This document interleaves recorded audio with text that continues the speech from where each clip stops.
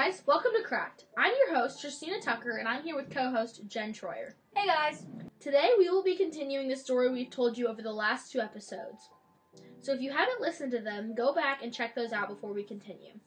This is a story about how America's favorite sports hero went on trial for a gruesome murder.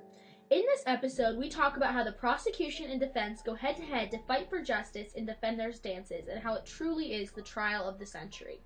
This is the story of O.J. Simpson.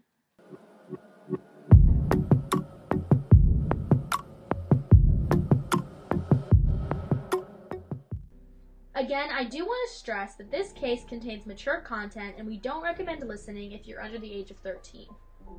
We are going to be discussing some very heavy race issues that may be sensitive to certain listeners. We will also be talking about domestic violence, so be advised of that as well. I do want to make note that you can follow along with us on our website. We will have photographs posted under this case's page. Please view these at your own discretion, for they are a little graphic. We ended our last episode right after opening statements in the trial. If I remember correctly, Jen, you were very eager for this episode. Oh my gosh, yes. I had to stop myself from doing my own research. Well, I'm glad you waited, because I'm going to take you through this mind-boggling trial today. After the defense's opening statement, the prosecution needs their own wow moment, so they take the jury to see Nicole's house on Bundy Drive where the crime occurred. Then the defense argues that if the jury gets to see Bundy, they should see Rockingham as well. Wait, why would they go look at the defendant's house if no one was killed there? That's a great question. The prosecution kind of asked the same thing and said, what? But the judge allowed this. The defense actually went over to Rockingham before the viewing and took down all of OJ's pictures with his white businessman friends and put up pictures with black people in them to, quote, make OJ blacker. What? Can they even do that? I mean, I don't 100% know how all of that works, but they didn't get into any legal trouble, so I'll assume that it is legal. One of the first few people to testify is Nicole's sister, Denise Brown. She told the jury about OJ and how he would get so angry he'd knock down all of the pictures off the wall and make Nicole clean them up. He also called Nicole a, quote, fat pig while she was pregnant. Oh my gosh, this guy's awful. Yeah, he really is a terrible person. And something else that's crazy is that when the jurors were asked later, they said they had a hard time seeing how any of this domestic violence was even relevant. Wait, what? What do you mean? It's literally showing what OJ was like behind closed doors and what he was capable of. I know, I don't understand how that doesn't make sense to people. Ron Shipp also testified. He wasn't originally going to, but once he saw the crime scene photos, he said he had to because, quote, only a monster would do something like this to the mother of your kids, end quote. Only a monster would do something like this in general. Good point. During Ron's testimony, he tells the jury about how OJ told him of dreams he had of killing Nicole. The defense calls him Judas, and they even brought up his drinking problem while he was on the stand to question his credibility. Marcia Clark made a comment in the OJ Made in America documentary about how OJ knew when the camera was on him and he would smile and look polite, and as soon as he was out of the shot, he would go back to normal. Of course he would. One of the biggest things in this case is all of the physical evidence that leads directly to OJ. First things first is OJ's hand injury. And then you have the fact that there were blood drops coming from the left side of the perpetrator's body fleeing the scene that matched OJ. They also had blood from Ron Goldman, Nicole, and OJ inside OJ's Bronco. They also had samples of Ron and Nicole's blood, hair, and fibers that were found on the glove at Rockingham. There was also blood in OJ's driveway and inside of his house.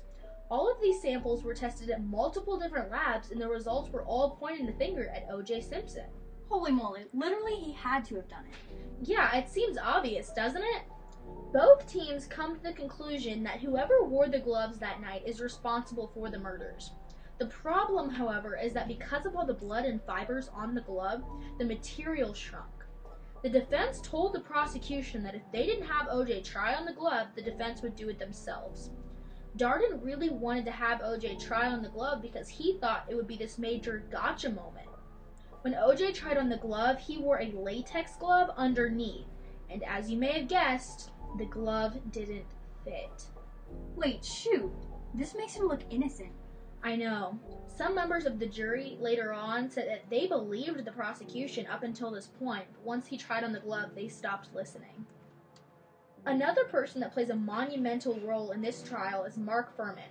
In 1985, 9 years before the murder, Fuhrman was dispatched to Rockingham because of a domestic dispute. When he arrives, he sees OJ holding a baseball bat. Nicole's car window had been smashed and she was sobbing. Fuhrman tells OJ to drop the bat 3 times. Finally, on the 3rd time, OJ's face snaps out of his terror and he begins to act polite and put the bat down. Nicole never filed an official police report for this incident. Fast forward 10 years to the trial, the defense is trying to accuse Mark Fuhrman of planting the glove at Rockingham. Why would Fuhrman have planted the glove?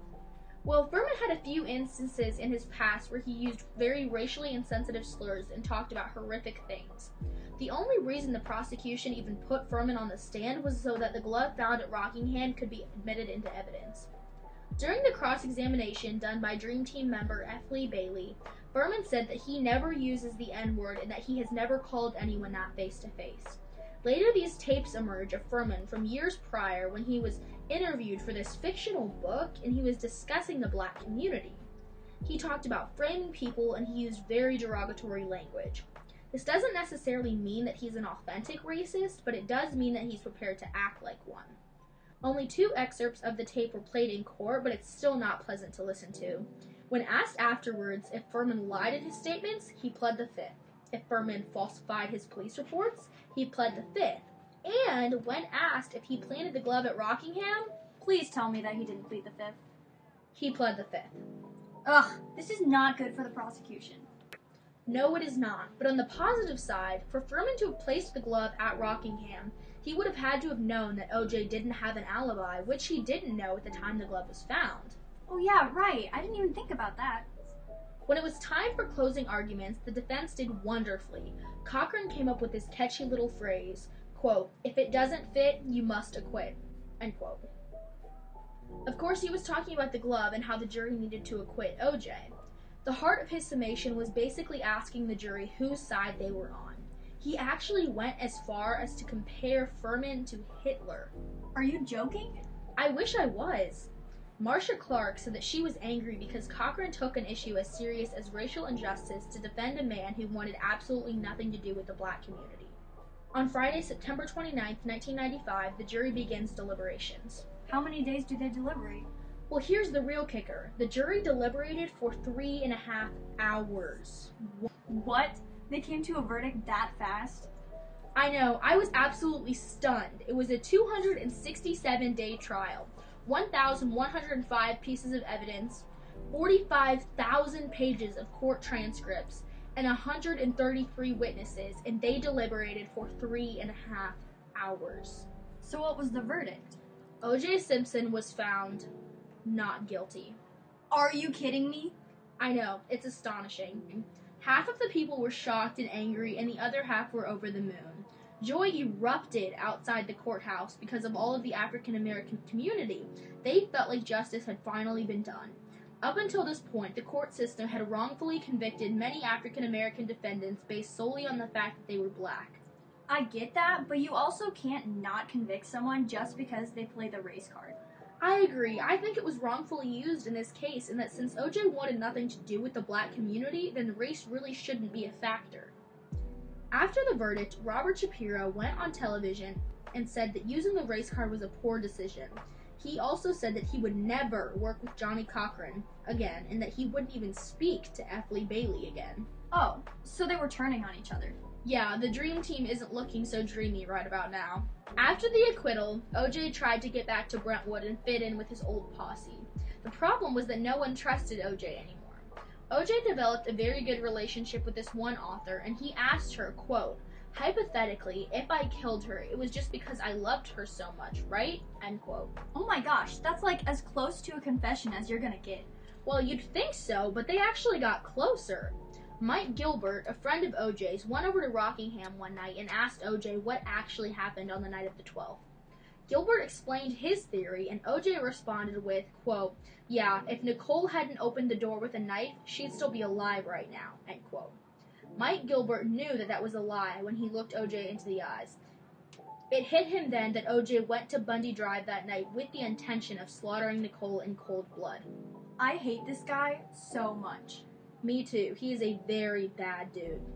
Later on, the Goldmans file a civil case against OJ, and he is found responsible for their deaths.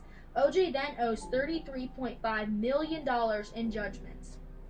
Down the line, OJ gets involved in some very sketchy stuff in Vegas.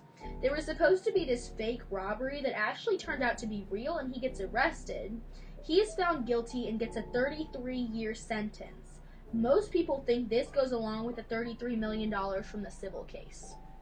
Oh shoot, yeah, that does make sense. Judith Regan was an author, and she was trying to get a confession out of OJ. In this book, OJ says, quote, "If I did it, I could not have done it alone," end quote.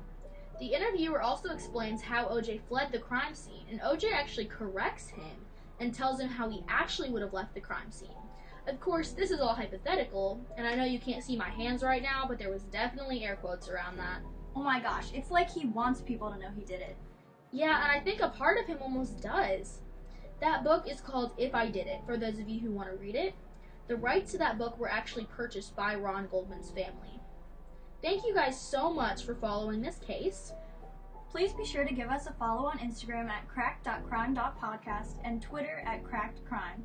You can also visit us on our website, which is linked in our bio.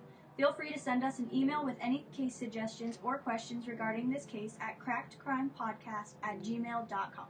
Thank you so much, and be sure to tune in next time for Cracked.